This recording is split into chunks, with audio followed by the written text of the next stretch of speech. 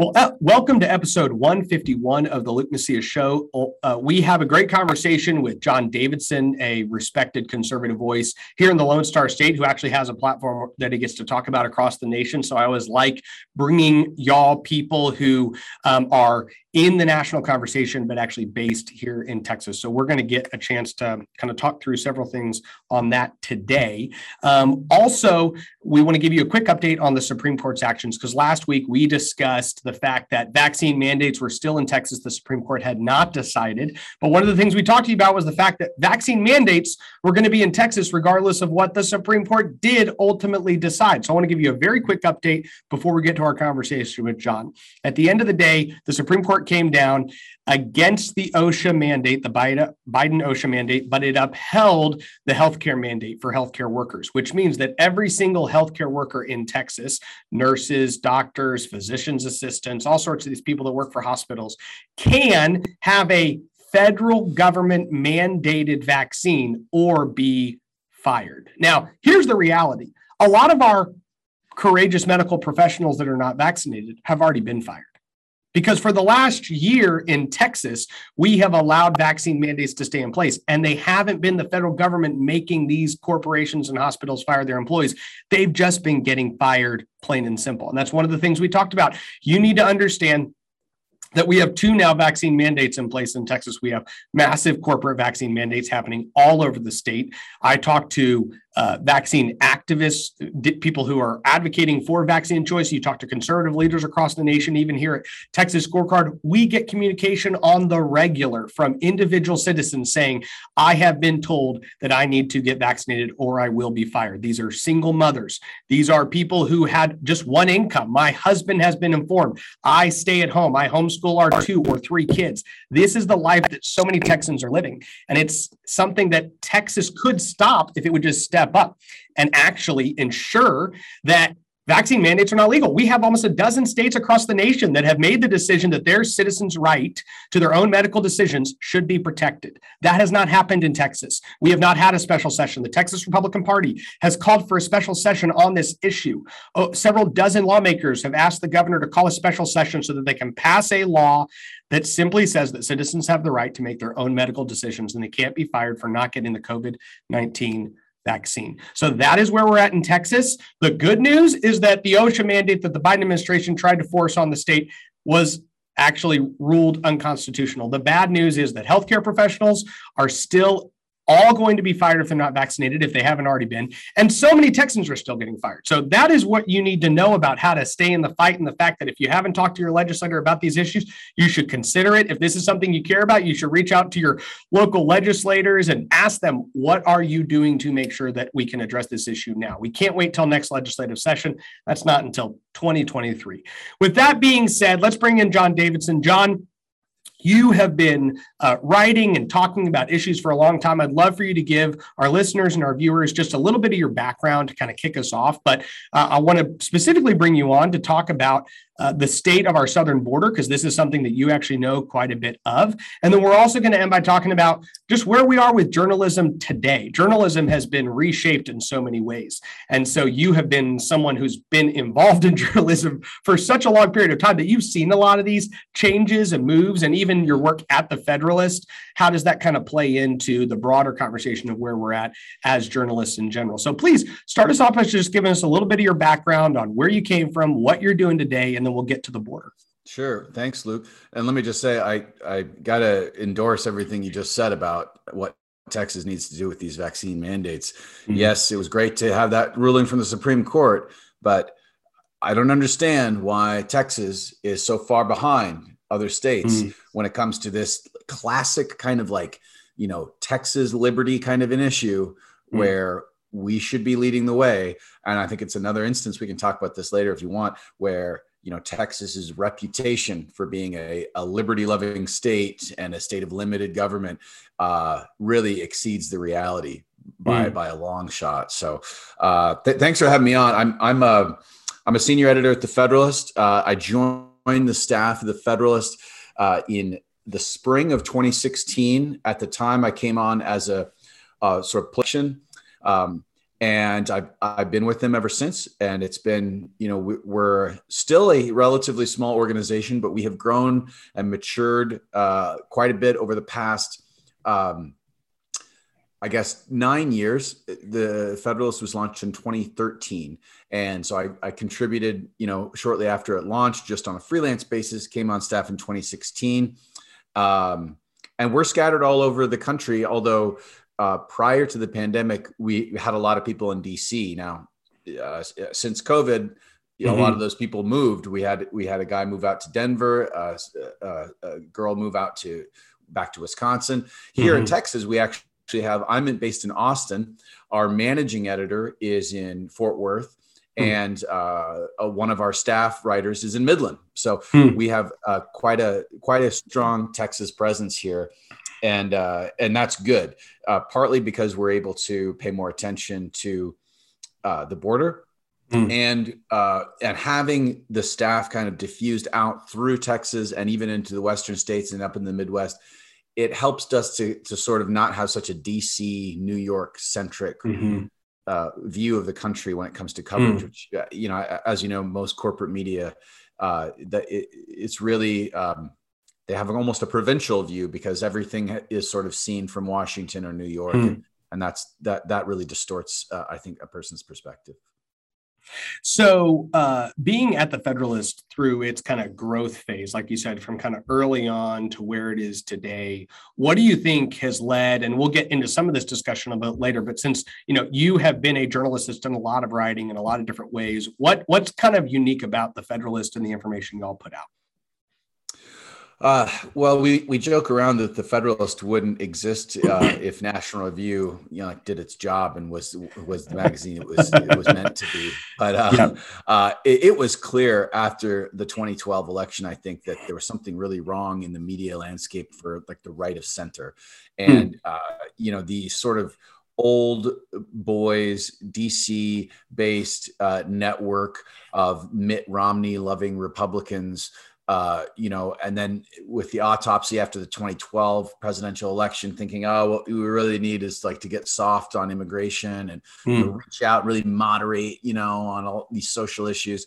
There was a whole group of people, and to their credit, Ben Domenech and Sean Davis, our founders of the Federalist, really saw right through that and said that's a garbage lesson to take from the 2012 election. It's just the opposite, and there was no publication that was sort of articulating that view of conservatism, sort of for the 21st century and for what conservatism needed to be in the face of an ascendant left-wing dominant culture and institutions that had, I don't think we used the term woke back then, but what we would call woke now. And so it was really the failure of the conservative media establishment that gave rise to the Federalist. And it's been surprising and really amazing to watch it over the years because, there's other outlets out there that sort of, speak to this, but the Federalist was one of the first and remains one of the strongest that sort of can articulate the problems with not just obviously the dominant left-wing culture, but the problems with the establishment right as well, and the establishment in the Republican establishment in Washington, and take that sort of calcified establishment to task for its failures. And part of that includes being, part of the elite establishment and the failures of our institutions and the elites who run them. And that's been the unique kind of perspective, I think, of the Federalist, is being willing to call those things out, being willing to articulate them, and not to care if that, puts you, gets you disinvited from cocktail parties in Georgetown. I mean, I've never been to a cocktail party in Georgetown, and I probably never will be. We don't care about that, and that has served us very well over the years. That's awesome. So we're going to get to the border. I think that you're somebody who you are somebody who didn't start thinking about the border this week. Okay. You didn't start thinking about it even this year. Can you kind of tell our listeners and viewers a little bit about your experience at the border before the current crisis that we're facing occurred? Sure. I was, So as I mentioned, I'm here in Austin, Texas, and I'm Hmm. a senior editor at the Federalist. I'm also a senior fellow at the Texas Public Policy Foundation, where I used to work before I joined the Federalist.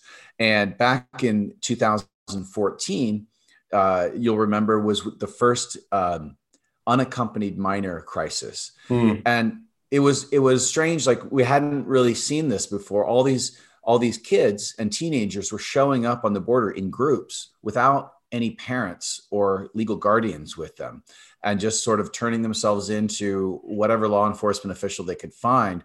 And the numbers were really shocking too. Like, it was this huge surge, and it didn't get the same kind of media coverage at the time, but Border Patrol facilities were overwhelmed. CBP, they didn't have anywhere to put these kids. They were not equipped at all, because the whole border infrastructure down there is designed to house single adults, mostly Hmm. Mexican nationals, that are apprehended after trying to evade law enforcement. So the whole posture of the Border Patrol is sort of like this law enforcement kind of stance and view of how they do their jobs. And they arrest these guys, they take them in. The Border Patrol holding stations are like jails, concrete. And so putting kids in these places was like this big scandal. And then families started showing up as well, family units, and turning themselves in and claiming asylum. The Obama administration didn't know what to do. Um, and initially responded the way the Trump administration did, which was by detaining families until a federal judge said you can't do that. So that's when I got interested in the border. It was in 2014. I started writing about it, and it was just curiosity, really. It was just like, what's going on down there? This is a strange development. And once you start pulling the thread and get interested in it, it just kind of captured my imagination, because it's so much more complicated, and there's so much going on there. I just started going down to the border, and getting familiar with how the border works, going to the shelters, riding along with Border Patrol, going into Mexico and talking to people over there. And one thing has led to the next. And so I ended up doing a bunch of in-depth reporting about the border crises through 2016, 2019 during the Trump Hmm. administration, all this year as well. It's taken me to Mexico City several times. I was just in Mexico in December, meeting with government officials, Mexican government Hmm. officials, and immigration lawyers, and political scientists and security consultants. That was my second official like reporting trip to Mexico City. I also went in 2019, right before the Yep. pandemic. And so I've gotten a chance to dig in deep on what's going on the border, and I can tell you that we are, for as much as everybody talked this past year about a crisis, we're facing something worse this year. Hmm.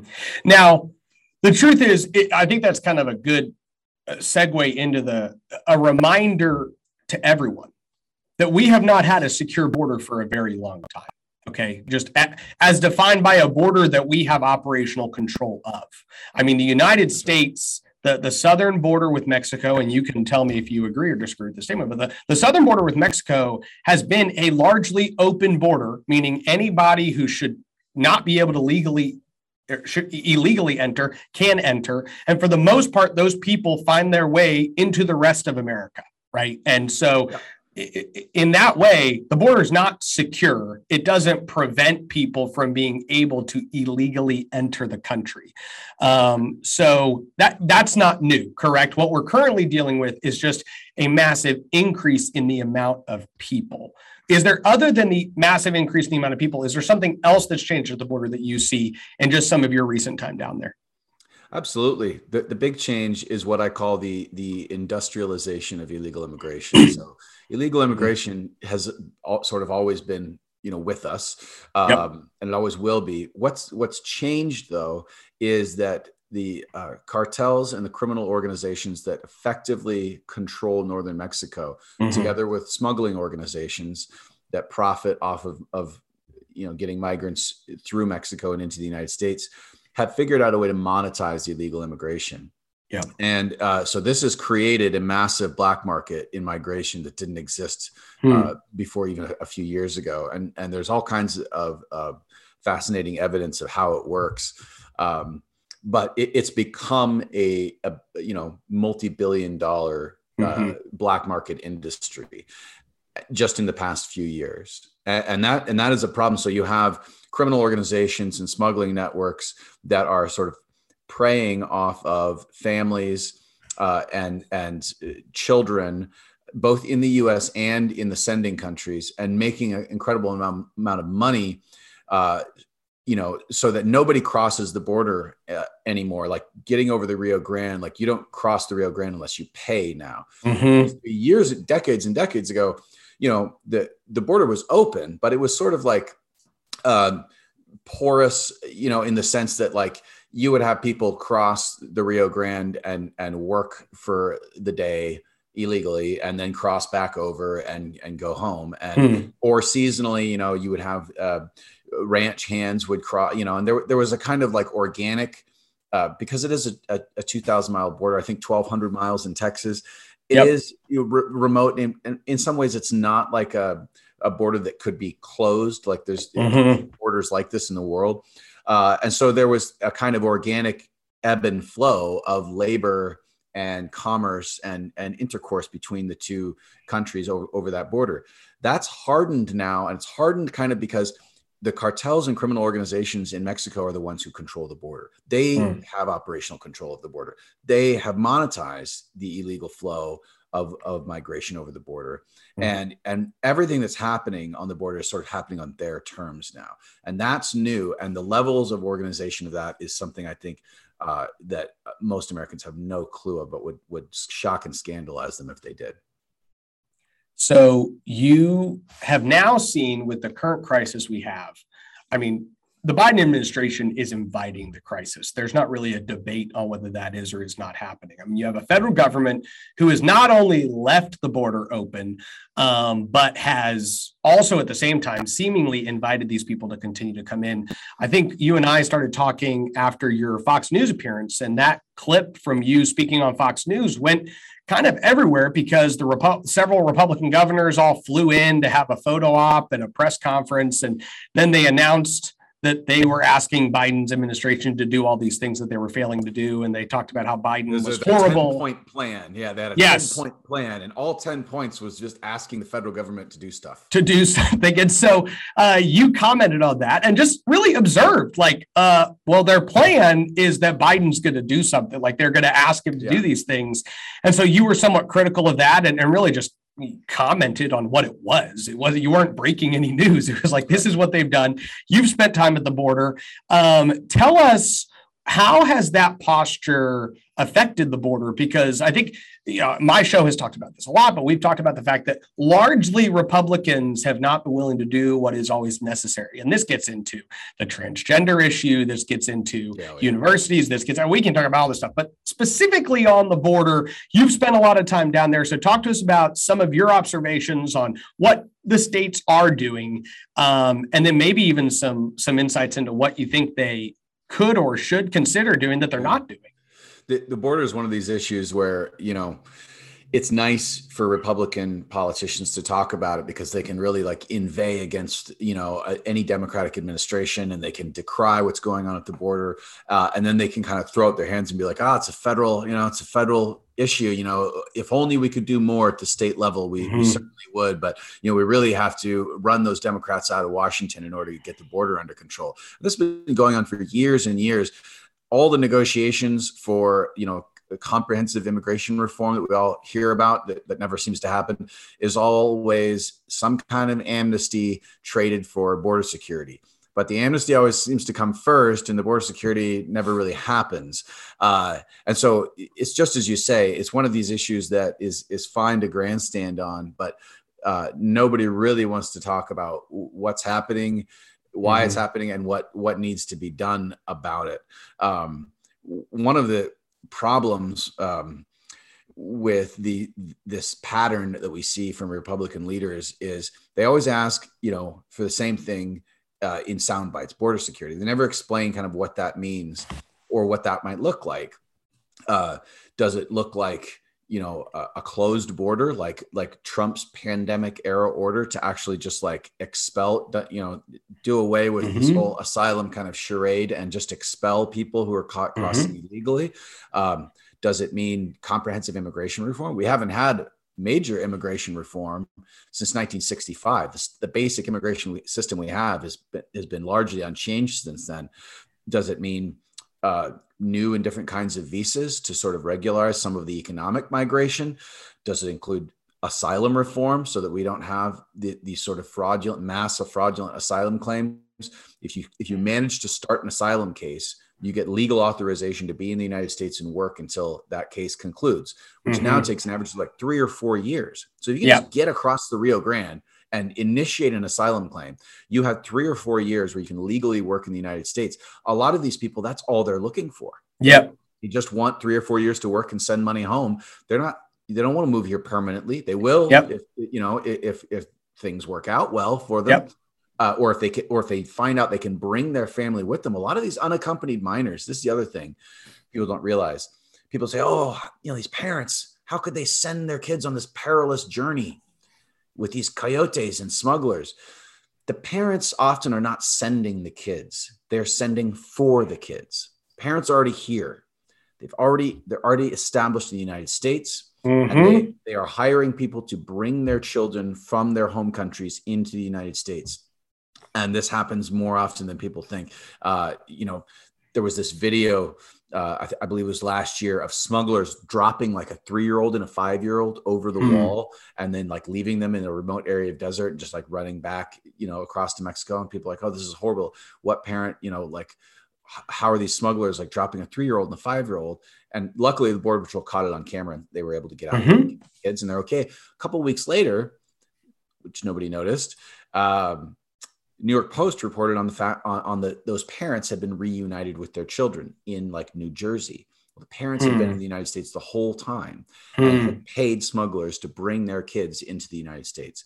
So there's a whole host of things that Republicans have been unwilling and unable to do over the years. And the big one, of course, that should be no surprise maybe to your listeners, is the sort of collusion between the establishment Republican Party and the Chamber of Commerce, big business, that likes the cheap labor from illegal immigration.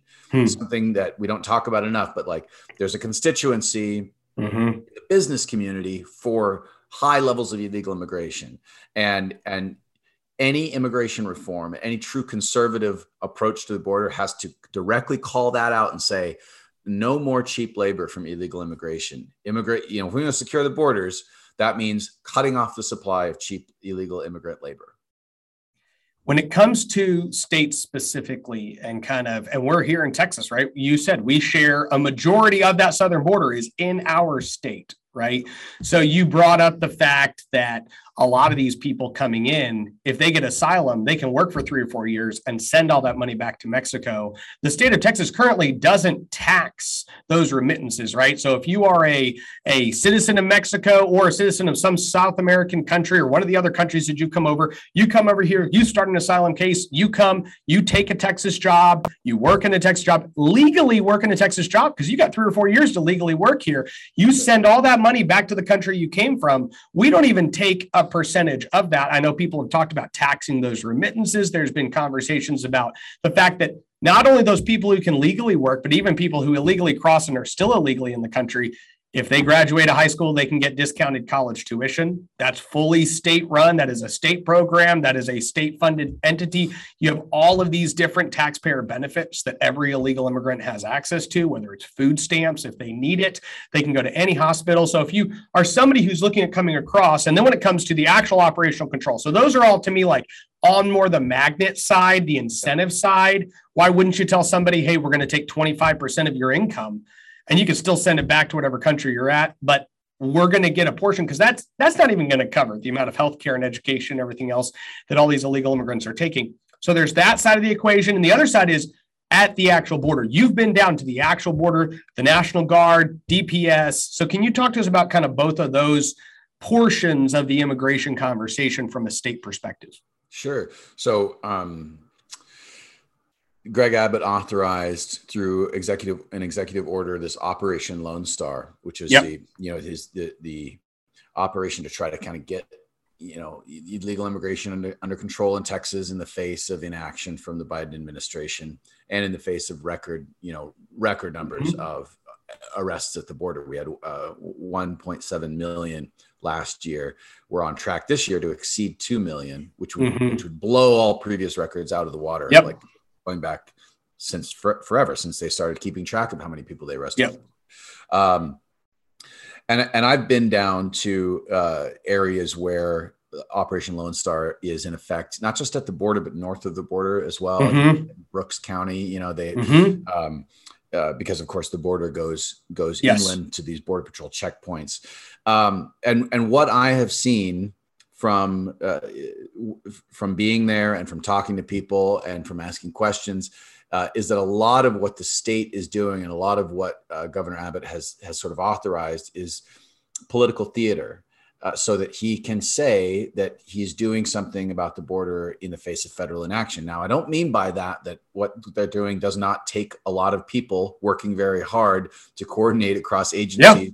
And it's really like complex too. Administratively had to convert these state prisons into jails and retrain, corrections officers as jailers. They have, the prosecutors are having to, these really small counties like Kinney County, Texas, where there's like one prosecutor and his assistant. Suddenly they have thousands of like felony trespassing cases. Yes. So it's a very complex operation. And I'm sure most of your listeners know, but just on background, part of Operation Lone Star is the idea that you will have Texas law enforcement arresting, including National Guard and DPS and state troopers, arresting people for trespassing onto private land, who cross illegally, trespass on the private land, get arrested, and then get charged under a heightened charge that the governor was able to do through an emergency order. And they have to have agreements with the landowners, in place. It's very so I'm not saying that they're not doing work, but I'm saying the idea is to serve as a deterrent. Yes. I don't think it's working as a deterrent, in part because it's not big enough. And in part because with Title 42, which is the pandemic era order that Trump issued that Biden continued, which sort of, just means, if adult male is apprehended crossing illegally, they're immediately expelled. No, they don't get processed. They don't get to file an asylum claim. They just get literally like sent back over the border. Yes. With that still in place, arguably the migrant who gets picked up by the feds and gets expelled under Title 42 and then not processed, and he can just keep trying again until they get through and get caught, is going to be in maybe a worse position than the migrant who gets arrested by state law enforcement, charged with felony trespass, gets bonded out, or the judge throws the charge out, or just discharges them on their own recognizance. And then they're either free to go, or they get taken into custody by Border Patrol and file an asylum claim, where they wouldn't have been able to do that before they would have been expelled. So they file an asylum claim and they get into the asylum sort of racket, and they get processed and released with a work authorization, 3 to 4 years for their case to run its course. And that's what they had wanted. So we're not throwing up the kind of obstacles that would serve as a real deterrent. So, John, I think what you bring up and you articulate these things in a much more detailed way than I often cover them on the show. And that's why I had you on. I really appreciate you kind of walking us through that process, because I want to simplify this down and then tell me what I'm getting wrong. So I think it's really important to point out, to give a little bit more backstory. We've talked about this on the show, but I mean, Greg Abbott went on Sean Hannity and he said, Sean, we've got a new plan in Texas. We're going to start arresting everyone who crosses the Texas-Mexico border legally. That's what he said. And I did find it. I mean, at the time when he said it, I was like, wow, that is bold, right? And Sean was like, thank you, Governor. That's awesome. But it was 3 weeks later, they found the email where they specifically said, only arrest unaccompanied males, adult males, right? So I don't know if that was an optics thing. They didn't want to be seen arresting the kids or the women or whatever, but Texas, now I don't know if that's still the order in place, but Texas is largely going after arresting these unaccompanied adult men for trespassing and then sticking them in the state system under the idea that the federal government's not doing it, so we're going to step in. But one of the points that I think is really important to make that you've made, I think Beto O'Rourke even complained about this, that he was so frustrated that Joe Biden was deporting some of these people that were coming across the border this year. Because if you are an unaccompanied adult male and you come across the border and the feds pick you up, you're going to get shipped back before you even have time to try to get a foothold in our system. Where if you get picked up by DPS, you're actually more likely to get stuck in the system long enough to get a foothold and find a way to stay here for 3 or 4 or 5 years. And so in that ways, it's not, that's to your point. Wait, I thought the point of this was to deter. Right. Yeah. And so, how long do you think it's going to take for smugglers to figure that out and start selling that to people and like intentionally steering them towards private land where they know Texas law enforcement is and Border Patrol is not? You know, and that's like, that will become part of the like package deal that people pay for. The thing that we that we don't fully appreciate is what I said earlier, the extent to which this is an industry, the extent to which this is a money-making operation.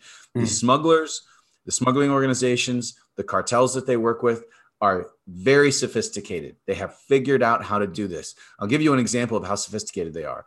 Last year, one of the guys who does really great reporting on the border here in Texas, Todd Bensman, he's also based in the Austin area. He works for the Center for Immigration Studies. He went down and chronicled these wristbands, the wristband system that the cartels in northern Mexico were using. All these migrants were discarding these wristbands when they got to the north bank of the Rio Grande. Well, the wristbands corresponded to databases that the cartels and the smuggling organizations had set up, where they have the cell phone number of the migrant, the cell phone and home address and location of their families back in the sending country. They know the location where they're headed in the United States. They confirm all the numbers to make sure that they have the right information. And that the point is these migrants are not like paying full freight up front. They're not paying $6 or $7 or $8 or $10,000. They don't have that kind of money. They're going into debt bondage to cartels and criminal organizations, so that after they get into the United States, after they get processed by Border Patrol and released by CBP, after they've gotten to the location where they're going in the United States, wherever that might be, they still owe these criminal groups thousands and thousands of dollars. It's a system, it's a highly organized system of debt bondage that's controlled in Mexico. They have data on these people. They're not done with them after they get released by Border. So this is a money-making operation. And so any incentives that we stumble upon here to allow people to get into the country, the smugglers and the cartels want these migrants to get into the United States and start making money because they're getting a cut of it. Yeah, so that's huge for people to understand. No, I think that's really good, and really good to remind ourselves of, because I honestly have not talked about that even particular portion on the show. I think a lot of people assume that these people are just saving back in their country, paying the cartel, and then getting here. And I think you make a really good point. The reason, heck, for all we know, the cartels could be saying, hey, get picked up by the state people because you're more likely to get a foothold because we need you to start making money because you still have to pay us all this money. If you get deported and flown back there, our likelihood of getting all our money. Not true. That's exactly what we're talking about. Billions and billions of dollars a year. So that's exactly what they're thinking. Okay, so let's talk about, because we could literally sit here and talk about the border all day. Yeah. It's 11:45, so I don't want to keep you too long. I do appreciate your time. Let's talk about journalism, because I think that, again, you talk about, that's why I started us off with the Federalist and where y'all came from, where y'all are at. I think it's really good to point out the National Review portion, kind of the cultural aspects of the things y'all are willing to talk about, because so many on the national level don't talk about these cultural issues. Immigration is a cultural issue. Transgenderism is a cultural issue. CRT has kind of become, in my opinion, the mainstream cultural thing that you can talk about. I mean, anybody can talk about critical race theory being bad. And even going back to some of these donors that we talk about, some of the big donors that want cheap labor and open borders, from my conversations with them, and a lot of people, I mean, most of those people don't like critical race theory. So that kind of gets me off on a tangent, but I think CRT is kind of seen as the culturally acceptable thing that everyone can say is bad. But I think the Federalist has always kind of engaged in that culture conversation at the same time. So here's my question. One, with what you write at the Federalist, and this is journalism as a whole, when y'all are putting stuff together, when you're putting stuff together, when you're writing things, when you're editing things, do you think we're kind of becoming balkanized within our spheres, within our audiences, and the idea that like I'm writing or speaking for this audience of this worldview that sees the world this way, and then there's this whole other group of journalists that are writing and speaking and producing and editing for the other half of the country that thinks very differently? How do we, or is there a place for right of center, left of center, and middle of the road? Are we just going to become more divided? I was kind of interested in what you thought overall, because I know there are people that are left of center that read the Federalist, right? But also, for the most part, these people just see the world very differently. So just comment on that, or just some of your insights would be appreciated. Yeah, I think that's partly right and partly maybe not right. We're definitely balkanized, and we've been being balkanized. So that's a feature of like the digital age, and the fragmentation of audiences. And I'm old enough to remember when I got, National Review, Weekly Standard, and the New Republic, delivered to my house in the mail every week. And I'd read print editions, and really, back in the 90s and early 2000s, there was a lot fewer publications. And they were all kind of centered in DC and New York, and they talked to one another. They closely argued with these writers, closely argued with one another, and that was good in a way, but in another way, it reflected the concerns of a rather small slice of American life. These people who certainly considered themselves to be elites or to be, geniuses. But I think what we have now, there's balkanization that's going on. That's a feature of digital life. But I will say at the Federalist, one of the things I've been, that continually surprises me is the extent to which the way so much of this is playing out with the pandemic, with the politicization of the pandemic, with these cultural issues that are really just political. They become like the culture war and the political war, kind of the same war now to a large extent, that there is a large body of readers out there that don't necessarily like identify as conservative or Republican or align themselves with maybe a lot of the things that Federalist staff members would align themselves with. That said, we're a pretty diverse group, even in that. But they are people whose voices and perspectives are not reflected at all in corporate media. And that's why we don't even use the term mainstream media anymore, because the mainstream media is not mainstream. They reflect a very narrow elite view, and that's true of CNN and MSNBC, the New York Times, and the Atlantic. But it's increasingly also, true on a lot of important issues of National Review. It was true of the Weekly Standard. And so corporate media does not reflect and is not interested in what a lot of just normal people think, not conservative people. Like, we have a lot of readers at the Federalist that are not like culture warriors or on the political right, or are like, super, dyed in the wool Republican active. They're just normal people who actually maybe aren't even that political. But one of the things that we do, and that I constantly think about at the Federalist, is how do we write about the issues of the day in a way that gives voice to people who have no voice at all and who have no power?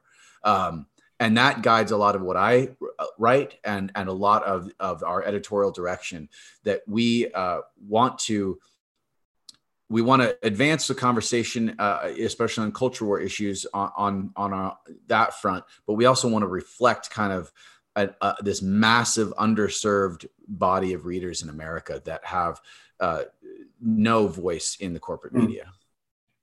So as those people continue to get, I agree with the idea of mainstream. I've always thought that if you look at what some of these people believe about some of these issues, it's like, by the way, y'all are actually countercultural, just to let you know. Most media are countercultural on whether a man can be a woman can be a man. It's like, no, y'all are the extreme counterculture of what this is. Right. Legacy media is often used to describe corporate media, legacy media. So no, I appreciate the clarification. Do you think that over time, more and more of that middle of America will just continue to get more of their information from, let's say, publications that are willing to have a right of center perspective? Do you think there's going to be a rise of different forms of media? Where do you see this going over the next 5 to 10 years? You know, I don't know, but I do think one of the shifts that we've seen at the Federalist after 2016, I would say just over the past 5 or 6 years, is that more and more people come to us as a news source. And so we've had to make some adjustments, to accommodate our readers. And the reason that they're coming to the Federalist for news, not just commentary, but news, is they don't trust the traditional news sources that they used to go to. Yep. And they've disavowed them in a way, that they even if they do read them, they don't trust them. And so they're looking for news stories that are maybe the same, the stories about some of the same events, but are not framed in a misleading or biased way, or they're at least, when we frame them and we present them, which perspective we're coming from, and we're honest about that, rather than this sort of New York Times, Washington Post, like floating above it all, like we are objective truth, sort of like the Faucis of journalism, and like they're an oracle pronouncing on what's real. I think a lot of people are just really turned off by that, especially with COVID. That's drawn attention to a lot of issues that people maybe ignored before. And I think, you saw that in the Virginia gubernatorial election with critical race theory. You're seeing it, people are just more involved in like what their kids are learning because of the pandemic. And that has caused a lot of, those normal people are not super political people to sort of start paying attention to some of these things and not trusting what the media has burned its trust to the ground too with the way they've handled COVID. So, I think you're going to see a lot more people turning to non-traditional or non-corporate outlets just for just to get news and information. Yeah.